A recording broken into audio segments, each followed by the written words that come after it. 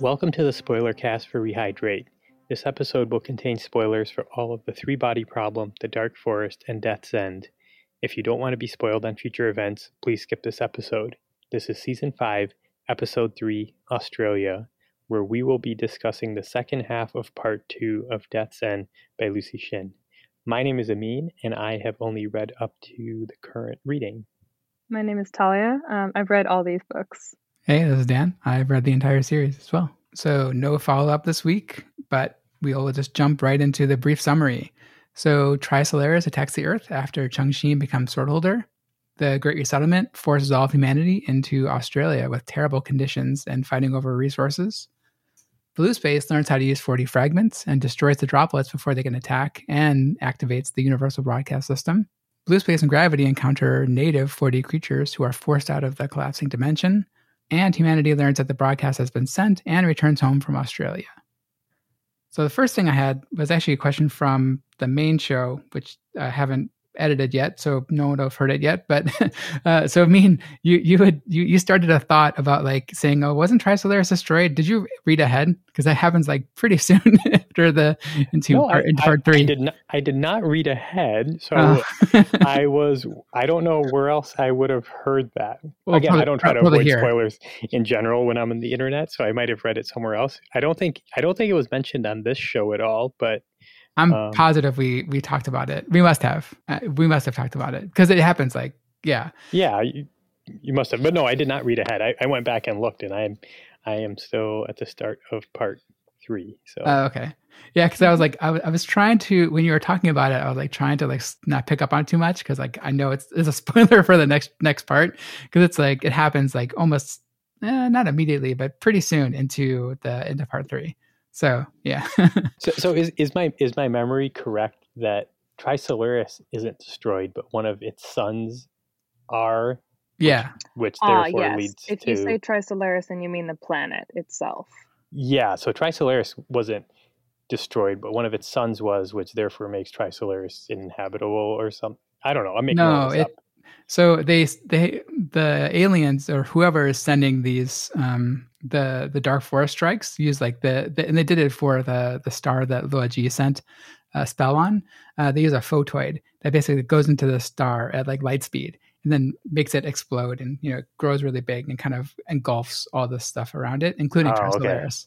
Okay. It's sort of funny to contrast this kind of attack with the kind that like the wall facers had been scheming of in book 2. They're like build all these expensive bombs that like deplete Earth's entire resources and build this fighter jet, whereas aliens just like flick a dust mote at your star and use the power that's already in the star because like that's the most explosive, most powerful force. Is like it's already right there in their home system. The immaturity of humanity again and again. Yeah, so that becomes a big plot point. So basically what happens, that happened, they see that happen to Trisolaris and it happens like almost immediately, so like I know like Tim and you have been talking about in the main show of like, oh, we still have a couple hundred years or whatever until it actually happens to us. But like Trisolaris gets destroyed like almost at the scale of things because like it takes a while for the light it takes 4 years for the light to get to us, right? But it happens like almost immediately. So we like have to start reacting to what we're going to do to prevent that photoid from attacking us. And so the book kind of evolves into like this really interesting, the next part talks a lot about like discussions of how we're going to prevent these attacks from happening and like what we're going to do. And it of course devolves into like more factions, which is awesome because we love Lucian's factions, just different ways to protect ourselves. And none of them work because they change tack because they can see that our solar system would be protected against a photoid attack potentially. So they just use a totally different mechanism. Like it's no big deal. I see. The next thing I want to talk about is, like I mentioned on the main show, also like a super controversial issue. It's probably the most controversial issue that causes like these different factions among the fandom and discussions online or whatever is Chengxin responsible or not responsible for Trisolaris attacking the Earth by her not activating deterrence? And so Amin and I talked on the main show, but Talia, I want to get your perspective since this is really the first time that she would have been the kind of the focal point for the inflection point, I guess, for should she have activated deterrence or she was never supposed to activate deterrence because that was her role that she was elected for. So where do you come down on it? So, jog my memory, but I think it's revealed to us in this part that the Trisolaran ships, as you mentioned in the summary, they attack Earth, but Yeah. it's more than just they turn to attack Earth. Like they were actually launched like 5 years ago. Isn't that right? Yeah. Well, so the second fleet was launched, I think, 4 years ago, or sometime. And the interesting part in the chapter is like they say like they had to launch them at a very specific date, because if the humans would have seen the new Trisolaran fleet, it was like 400 something ships going at light speed, they would have known that something is up.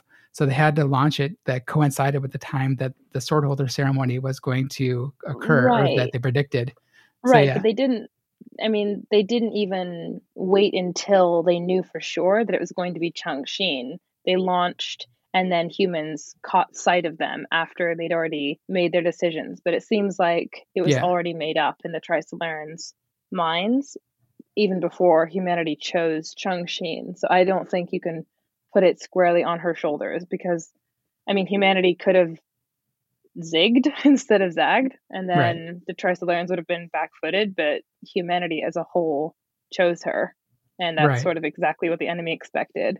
And if you read The Art of War, I think there's something in there about not doing exactly what your enemy thinks you're going to do. Well, the problem is that humanity at this point doesn't consider Trisolaris even to be an enemy anymore, right? Like they just they think, oh, we're cool now. Like you're collaborating, you're giving us cool movies. Like we're friends now. Like we're gonna, and eventually the Swordholder is not going to be a thing anymore. We're not going to need it, because why would Trisolaris attack us, right? And Sophon says, and this says is as much. the same time that they're not only doubting that they have enemies in Trisolaris, but they're doubting the cosmos as an enemy. Like it seems like they had swung very hard into believing the Dark Forest theory, and then started to depart from it.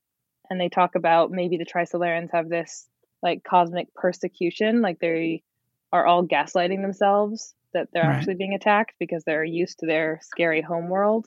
And I think this is sort of, a final blow for them, is that they realize that they have enemies in sight and out of sight. But yeah, to answer your question, I mean, it might be tempting to see Chang'Xin as like the person who didn't press the button. But again, I mean, if you read the events, she didn't seize power, Right. She was chosen. Yeah, she was chosen for a reason. But I mean, like it's hard to say like if the Trisolarans actually set it up, or they just saw the writing on the wall of like how this is going. I think that's a bit of both, right?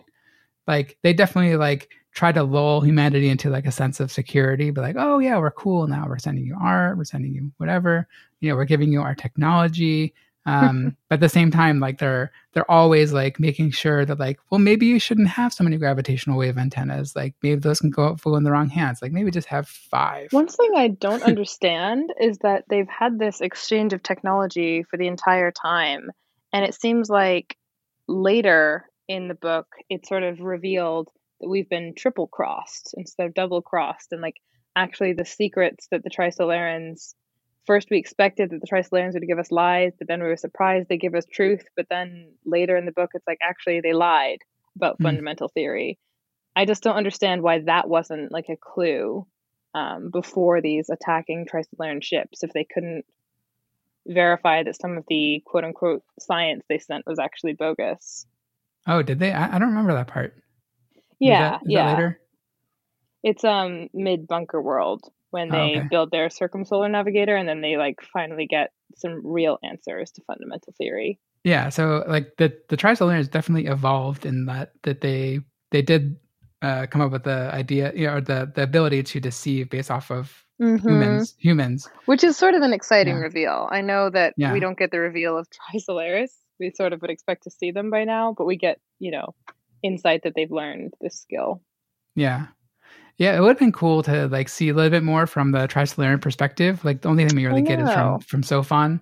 Like the chapters with the pacifist and the Sophon chapters are so cool. We get that with Singer, but that's like, we've been with the Trisolarans like for so long. It would have been like a little bit nice to see like maybe their side of their deception, and I think it's right? Interesting that you bring up that in this very part, we do get like a little bottle episode that doesn't necessarily have a lot of impact. So it's not like the author is afraid to give us things that are not pure plot. They totally could give us more insight into, you know. I think maybe it's like cut content, because like there's just so much that like looking at this, like we're only 3/7 of the book in, right? And like we're already through Australia, and like just think about like how much more stuff happens, right? So I think there's only so much he could pack in there, and maybe he couldn't figure a way to pack in another Trisolaren, or maybe that the singer thing was good enough. I don't know. There's no follow-up this week, but I do want to clarify something I said from the last spoiler cast. So I wasn't saying that I think that the Bronze Age trial should stand alone because I particularly enjoyed it and it was such good writing, but I do think that the last section that we all read together, a lot of things happened, and it can be confused as seeming like only one thing happened. Like the Bronze Age trial, I think, takes away from the discoveries that are happening on blue space and their contemplations on dimensions and light speed, which I think have more of an impact. And I think they're crushed together a little bit in last episode, but we see more of that in this part. So we'll push on. Yeah. It's a hard balance, right? Like, do we want to have 30 episodes with one chapter each, or like kind of compress it a little bit much? So yeah, we'll see how the TV show does, right? Because like that's ultimately how this podcast was modeled, is like how I think the TV show is kind of break up. Like probably they're not going to have only 7 episodes, but we'll see. It'd be interesting to see how they actually break it up too, and not have Chernobyl too much only happening. Had 5. That's true. And speaking of the Australia part, so I know, I mean, you're saying you weren't a huge fan of it, just because you thought it was mostly inconsequential. I guess like maybe you want to talk a little bit more about your feeling there. Yeah, not to completely repeat myself, and I'm going to drag Tim into this as well, because I think he was my ally in this. Yeah. But it seemed like this was, again, it could have stood outside of this book. It was more of a here's a social. I'm going to set up this situation, and then it's going to be a social exploration of what happens when one extrememly powerful person has rule over a lot of less powerful people. I haven't read the rest of the book, and I'm sure there's some bad feelings or whatever because of this, but as far as advancing the plot, I didn't get a lot out of this. And I think the second half of this long chapter about Australia, I think I actually just mostly skimmed it, because I was like, well, nothing's really going to happen. I mean, Sophan killing a bunch of people, that was new, because there hasn't been a lot of that type of violence in this book. So that was a change. But other than that, it was, I don't know. I think if this whole chapter was cut, I don't know if I would have missed it. And it could have been replaced by 2 paragraphs saying this happened. It seems like this was the great, what do they call it? That time period that we skipped over in the second book. Some kind of valley. Oh, the Great Ravine. Yeah, the Great Ravine. This is like a mini ravine. Yeah. And I think that this is actually one of those times where in the Netflix adaptation or in the TV show, they could honestly just see this as the set is now in Australia, fill this with writing. Like, I wouldn't mind if this is a chapter where, other consequential things happen, like they build Halo 2. They start development on Lightspeed ships, where even she has her meeting with, Yun Tianming, like something that's more connected. Because I know she meets this Aboriginal and she gets persecuted and then sympathized, but it's just not consequential. Like in my rereads, I often do skip Australia, to be honest.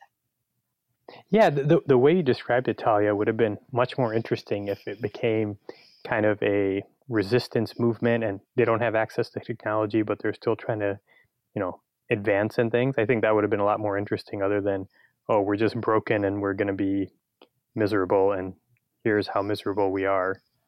Well, when I listen to the main show, I'll see what you and Tim have to say. So, yeah, I mean, like, I really like this chapter. I mean, I guess, like, I like it as more of like I like it in the same way I like the first half of Dark Forest, where it's more of like a sociological exploration of like what humanity would be in like extreme circumstances. Like the premise of like the first half of Dark Forest is like, all right, well, the aliens are coming, so like how would humanity react to it? And they act in really interesting ways. And this is sort of a smaller, kind of more contained version of that, where like, all right, all humanity needs to pack into like this one small island. And I really like how the resistance movement forms up, how the sort of the collaborators like who like just who turn on humanity like show up and like they side with the Trisolarans. We have the native Australians who are like blocking off like the good parts of Australia from everybody else because they're being more nativist. I can see it being like the Australia part being like a whole season of this show. Just like that, I think would be a cool show in itself, right? Just kind of expand on some of those themes. And there's like tons of stories you could tell in that world, right? It does not plot wise, I guess, super consequential. It's more talking about, just how humanity would react to a situation like that, which I really liked. But I can see like how it's not directly tied to the plot other than showing humanity's cycle of how they react to these kind of things. Well, my favorite thing on this podcast is when we disagree. So I do like when you offer a completely different point of view. I would ask, like we've had throughout these chapters, these short mini splices from these memoirs, like a past outside of time, a life outside of time. And it seems like that does some of the work about discussing the sociological implications of, humanity wondering if it's being ruled by technology or by a dictator or by the threat of an invasion or themselves. And it seems like that's happening in small pieces throughout. What do you think that the Australia chapter gives that these small slices from the like semi-omniscient narrator do not? I always saw that as more, I guess, like those chapters seem to focus specifically like the omniscient narrator of the parts that they're talking about. Like in the very beginning, they talk about like the sword holder and like why humanity chose a sword holder like that. Or they'll talk about Australia, talk about the bunker era, talk about all those different things. But it's not, there's like, because it's spoiler cast, so it's Changxin like, kind of reflecting on humanity throughout the book. And so that's coming from her perspective, but it's kind of talking about humanity as a whole, right?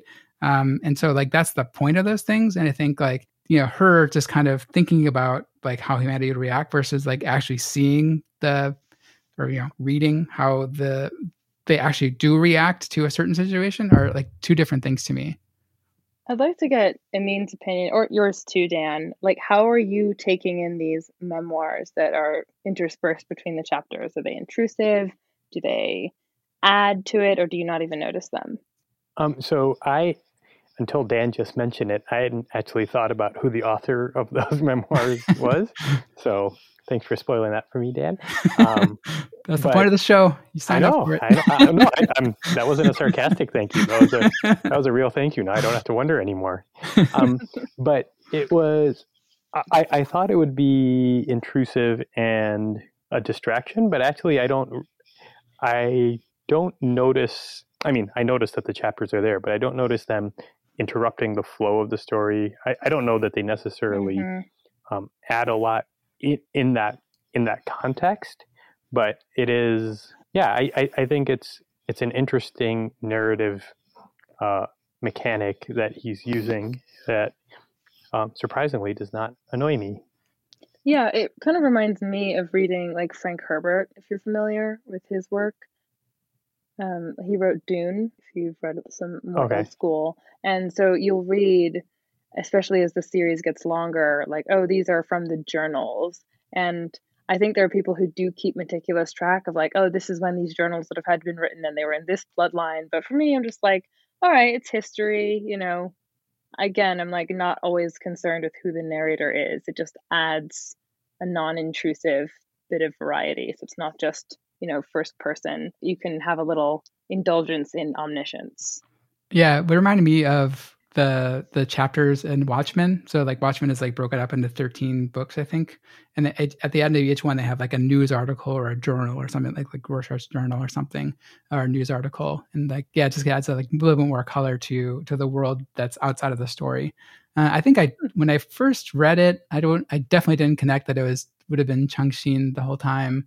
I guess I just took it as, yeah, some narrator like giving more context. And I think it's better on subsequent readings, knowing that it's her the whole time, kind of reflecting on humanity's path to where she eventually ends up on.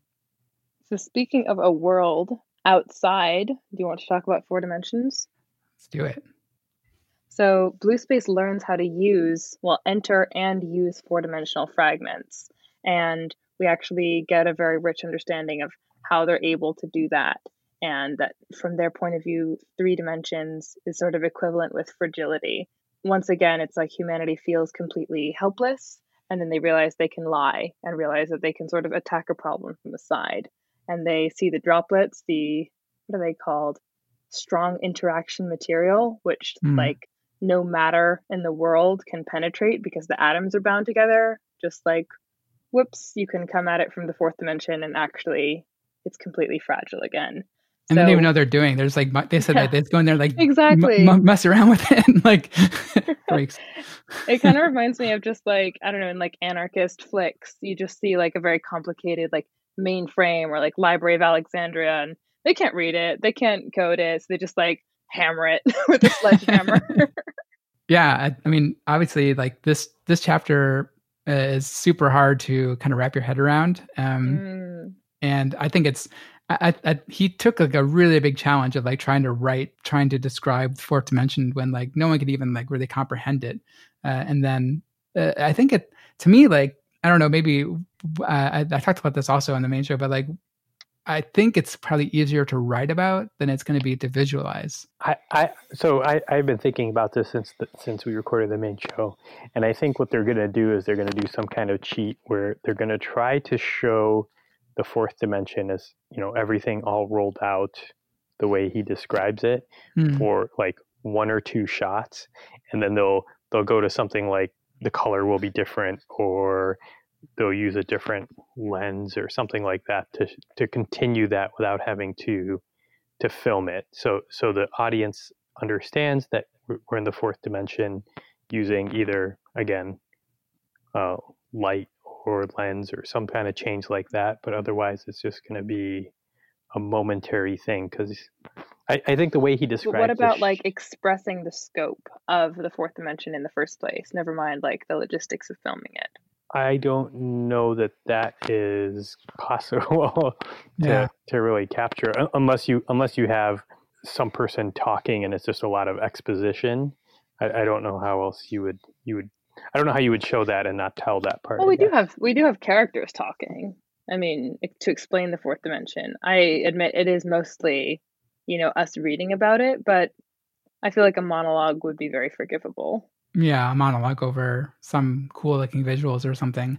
I think like the main thing they talk about is like how, and I think it was Guan Yifan was saying like it's an infinite series of like keep going down into things, like getting detail inside detail inside detail inside detail. I forgot the exact quote was, but like apparently he had some famous quote about 4D. Anyways, I'm thinking of like the opening shot of like Fight Club, where they go like from like the brain all the way down to the gun, where it's not something like exactly like that, but like where it's really really drilling down into, I guess in reverse, like how everything just opens up the more you look into it.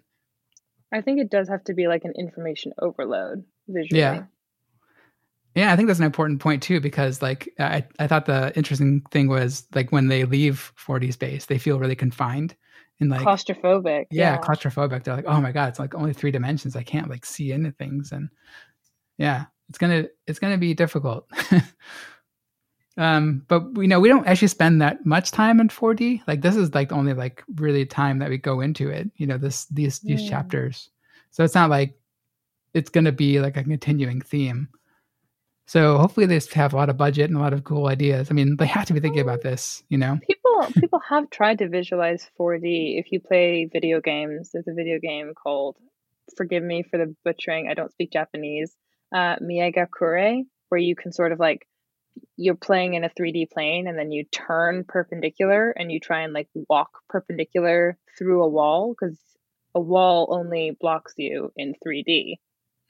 So you can, I mean, it's an old video game, so people have been thinking about, and there's no reason you can't just shamelessly steal other people's ideas.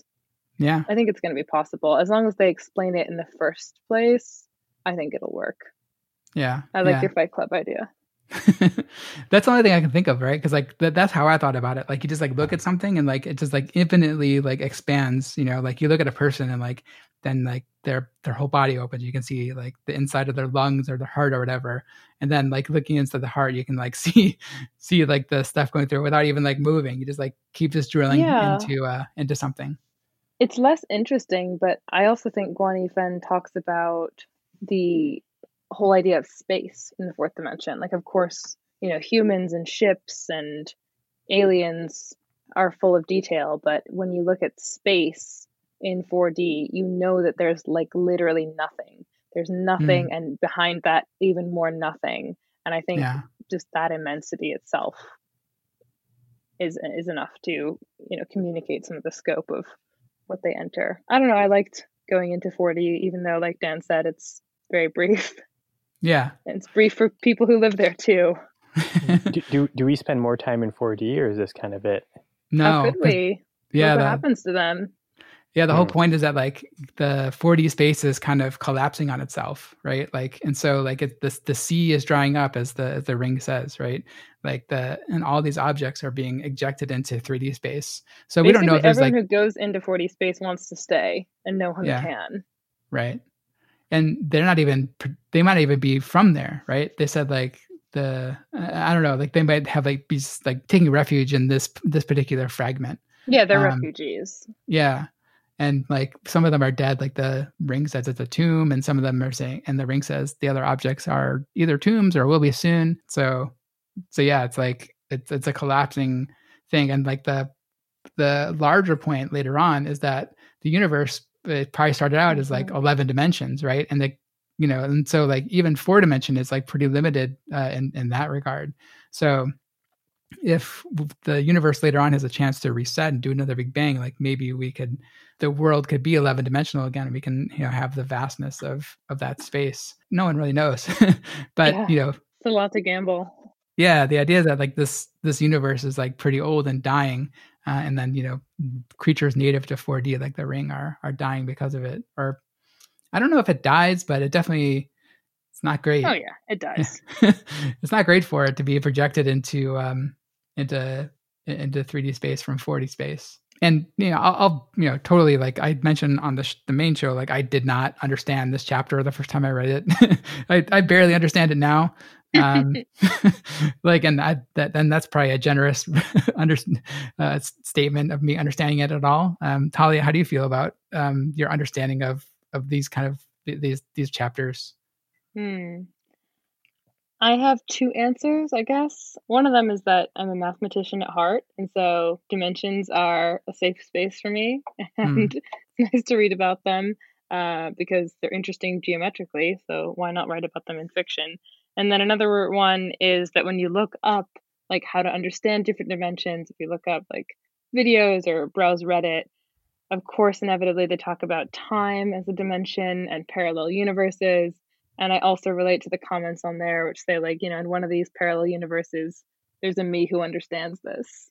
Because it might not be this one. I think this is a chapter that would emphasize the need to reread, honestly. Like Definitely. Dan said, if you don't understand it the first time, just come back. And I think it helps also to like read it with the full context of the book too, right? Because that's exactly. When you think about how limiting it would be for us to live in 2 dimensions where, right, you know, you couldn't even see the shape of anything or colors, really. Imagine how much more limiting it would be to go from 4 to 3. And then Cixin Liu is saying, okay, but imagine you start at 11 and your brain kind of can't wrap its head around, because it's not just levels, it's like orders of magnitude every time you go up. Right. Yeah, that whole idea of imagining 3D going into 2D. So in college, I think it was some math class I took. The professor actually talked about the fourth dimension and how to start thinking about it and how to visualize it and stuff. Cool. Not visualize it, but how to think about what the experience might be like.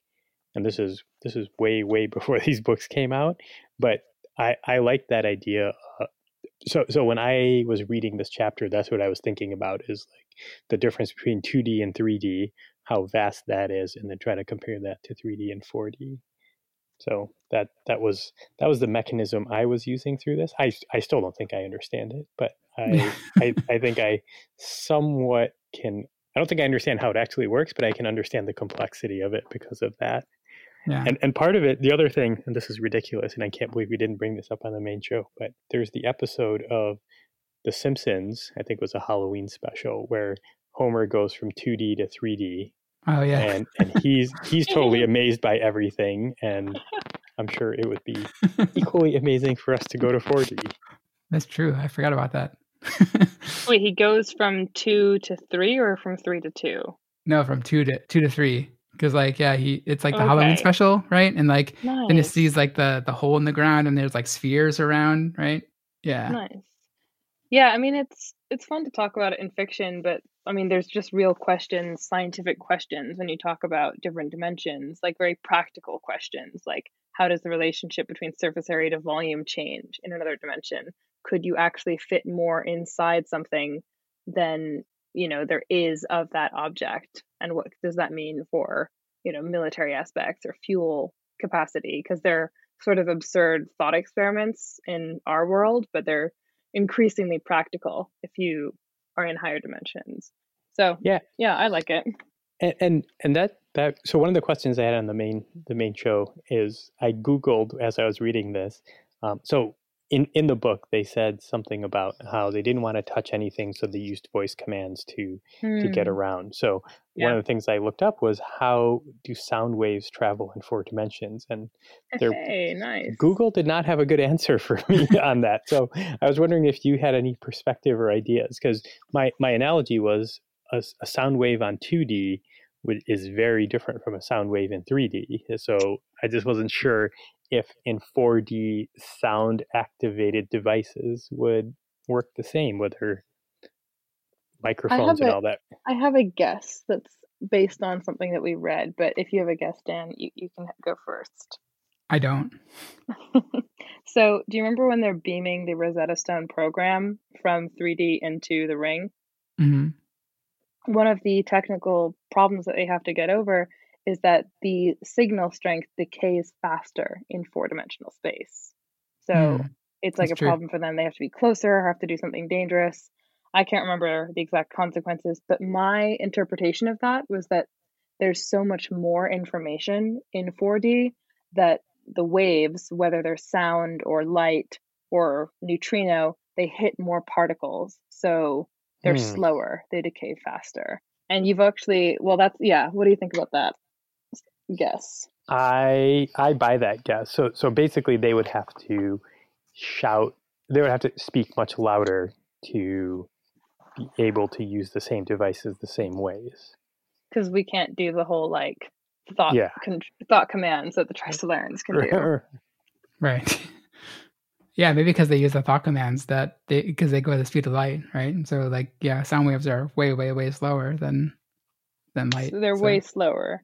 Yeah, although you've brought up another sort of point about another spoiler, if you'll indulge me, for like the very, very, very end of the book, where after the solar system has been 2-dimensionalized and Changxin tells the galactic humans that they find like about what happened, and she says, if you go back, you can see we just saw the solar system like get flattened. You can go back and look at it, and they reveal to her, actually, what you saw wasn't the 2D universe. You just saw like the energy escaping from the 2D universe into ours, because the 2D universe is actually invisible, because there's nothing to scatter light, because there's no thickness.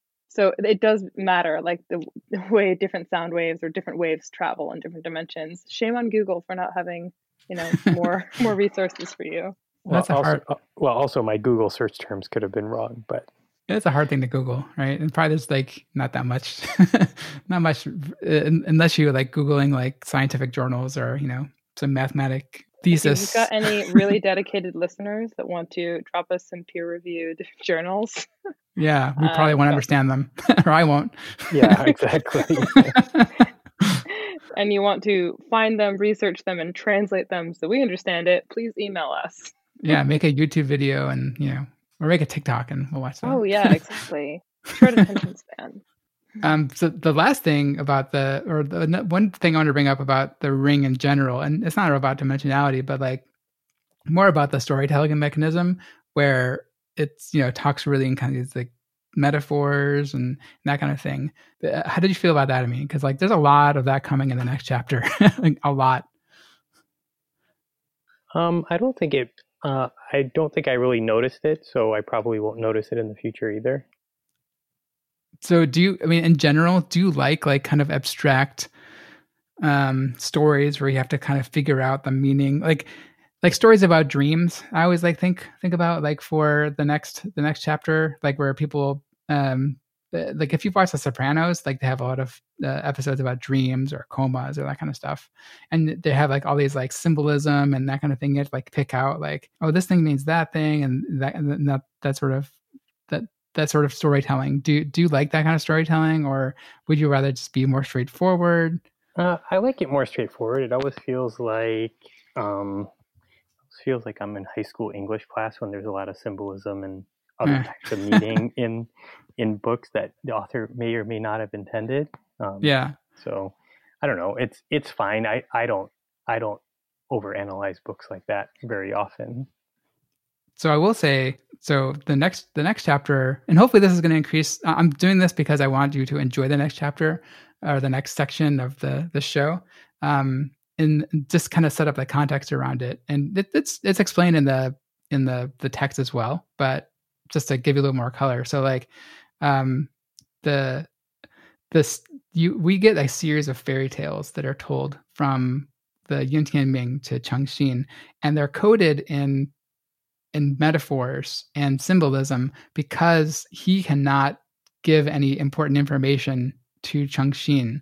So he has to like wrap it in these metaphors to be able to give her clues about how the Earth can save themselves from the impending dark forest strike that's coming. He is in danger himself by revealing any information, and he is trying, I think, heroically trying to save the human race by giving her this information at peril to himself. Like he could have been killed for doing this. So hopefully that's gonna, like, as you're reading it, like there's I'm really interested to see you guys' reaction, because it's I don't know if it's controversial, but it's like I can see how it could be off-putting. I mean, Talia, when you first read it, like what was your reaction to the fairy tales? Oh, they were awesome. So do you like that the first time you read it? Yeah, absolutely. The way that they are told is that we are, alerted that they're going to mate. So there's a little reveal that he's still alive, and then they actually interact, and there's sort of a fake out, which no one really buys, but it's a fake out of like, oh, I guess we can't discuss anything important. And Chengxin is supposed to believe that he's given up, which again is very hard to buy because we already think of him as heroic at this point, and he's been set up and he's had all these physical changes that she can see, and implied spiritual or internal changes as well, because he was a depressed, pale college kid. And so it's hard to buy that he would just give up. And then he tells her this story, and you suspect something good is going to happen. And when Chengxin comes back to the Earth, they finally read the stories together, and that's when the reader gets to hear the stories for the first time. Yeah, and I really like the stories themselves, but I really like how all humanity kind of bands together to decipher the stories. So it's not like just you on your own trying to decipher the stories, but it's like all of humanity trying to decipher the meaning behind the stories and like how they're constructed. And they have like the dual and triple layer metaphors and like the bearing coordinates of how to decipher the metaphors and stuff. So you're not on your own trying to decipher them. And I don't think that anybody besides maybe Liu Cixin knows the entire meaning of all of them. I've tried to look online of like different parts of the stories and stuff. But I mean, obviously we'll talk a lot more about this next time. But I kind of want to just set the stage for Amin a little bit, because I know it can be a little bit off-putting to get like, why are we reading 3 fairy tales in the middle of this thing? And it's like really kind of hard to decipher. So I hope you appreciate it when you do read it. Also, I think the average reader, myself included, has maybe not read like Grimm's fairy tales for like more than a decade before they picked up this. So it's a little nostalgic for us all. Yeah, definitely. Yeah, I mean, like, and just as a story, it's an interesting story regardless, right? Like even if you're not trying to decipher the metaphors, like I think the fairy tales are interesting, but it's like, why is it in the science fiction book? But hopefully as you're reading it, knowing the context of it, like makes it that much better, because then you're reading it, trying to decipher it and reading the story at the same time. I'm not so sure how they're going to film that either, but we'll see. I mean, like I think technically wise, it shouldn't be that difficult. Stylistically wise, I don't know. We'll see. But again, we can talk more about it next time we actually have read it. Yeah, exactly. I mean, I think the fairy tales are going to be just like playing tennis with the net down. It's just like you don't have to adhere to any kind of style choices. You don't have to cast Chinese actors. You don't have to like follow exactly the way it's written because it's all made up. I think it's going to be very easy. But we can talk about it when we actually read them. All right. Well, any other things that you guys wanted to talk about? No, nothing else for me. Talia, anything else? What's the title of the next show? Well, I'm glad you asked. So our next episode is Season 5, Episode 4, The Storyless Kingdom, which is the first half of Part 3 of Death's End by Li Suxin. So thanks everyone for listening. You can leave comments by emailing us at rehydrate@fastmail.com or on Twitter @RehydratePod. See you next time.